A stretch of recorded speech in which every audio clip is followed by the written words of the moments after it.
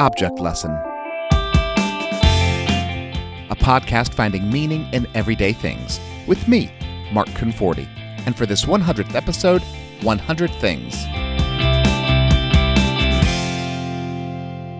Hey, we made it to the 100th episode.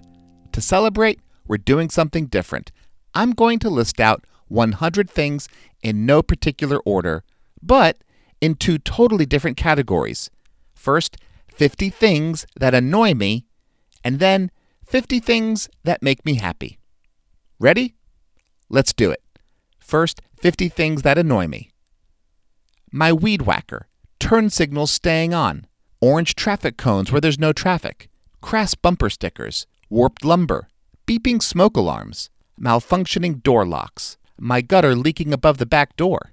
dry erase boards that don't erase, my dehumidifier needing to be emptied, bicycle tires deflating, cigarette butts in a planter, wood stains on my clothes, the dripping faucet, caulk needing replacement, windows stuck shut, broken glass in a parking lot, billboards with lots of words, oversized vehicles and tiny parking spots, pretentious art, hubcaps on the side of the road, flashlights with no batteries, glass cleaner that leaves streaks, socks that don't fit well, neckties with a food stain, scotch tape where you can't restart it, goggles that seep water, plastic plates and cups that are hand wash only, blankets that are too short, bath towels that are too thin,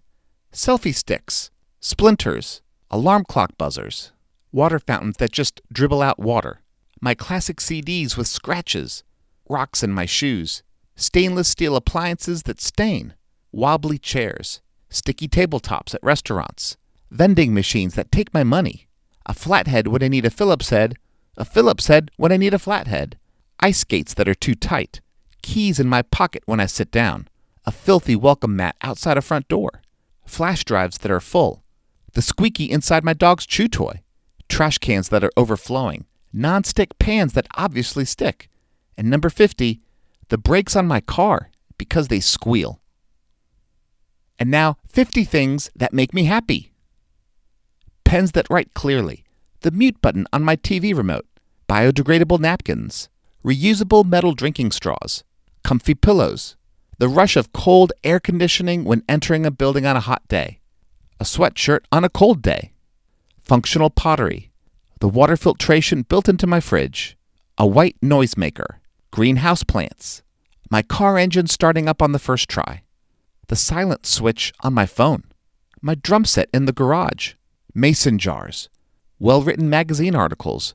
handwritten thank you notes in the mail, a clear windshield, Adirondack chairs, home laser printers in color,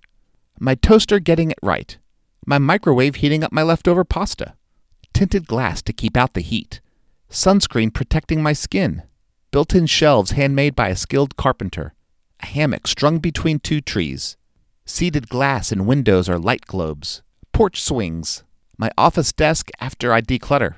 guitar picks caught at concerts, photographs printed to hold in my hand, woven baskets put to good use, bricks laid in even rows and patterns, a wooden baseball bat cracking when hitting a baseball, the touchpad on my laptop, my reclining chair, umbrellas that work on a rainy day, wooden covered bridges, Murphy beds, art on display in a museum, gas lanterns near an entrance to a building, sunglasses, teddy bears, hats that keep the sun out of my eyes, trail markers telling me which way to go, the brownie baking pan with dividers,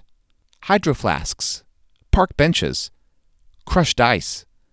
and number 50, the brakes on my car because they work.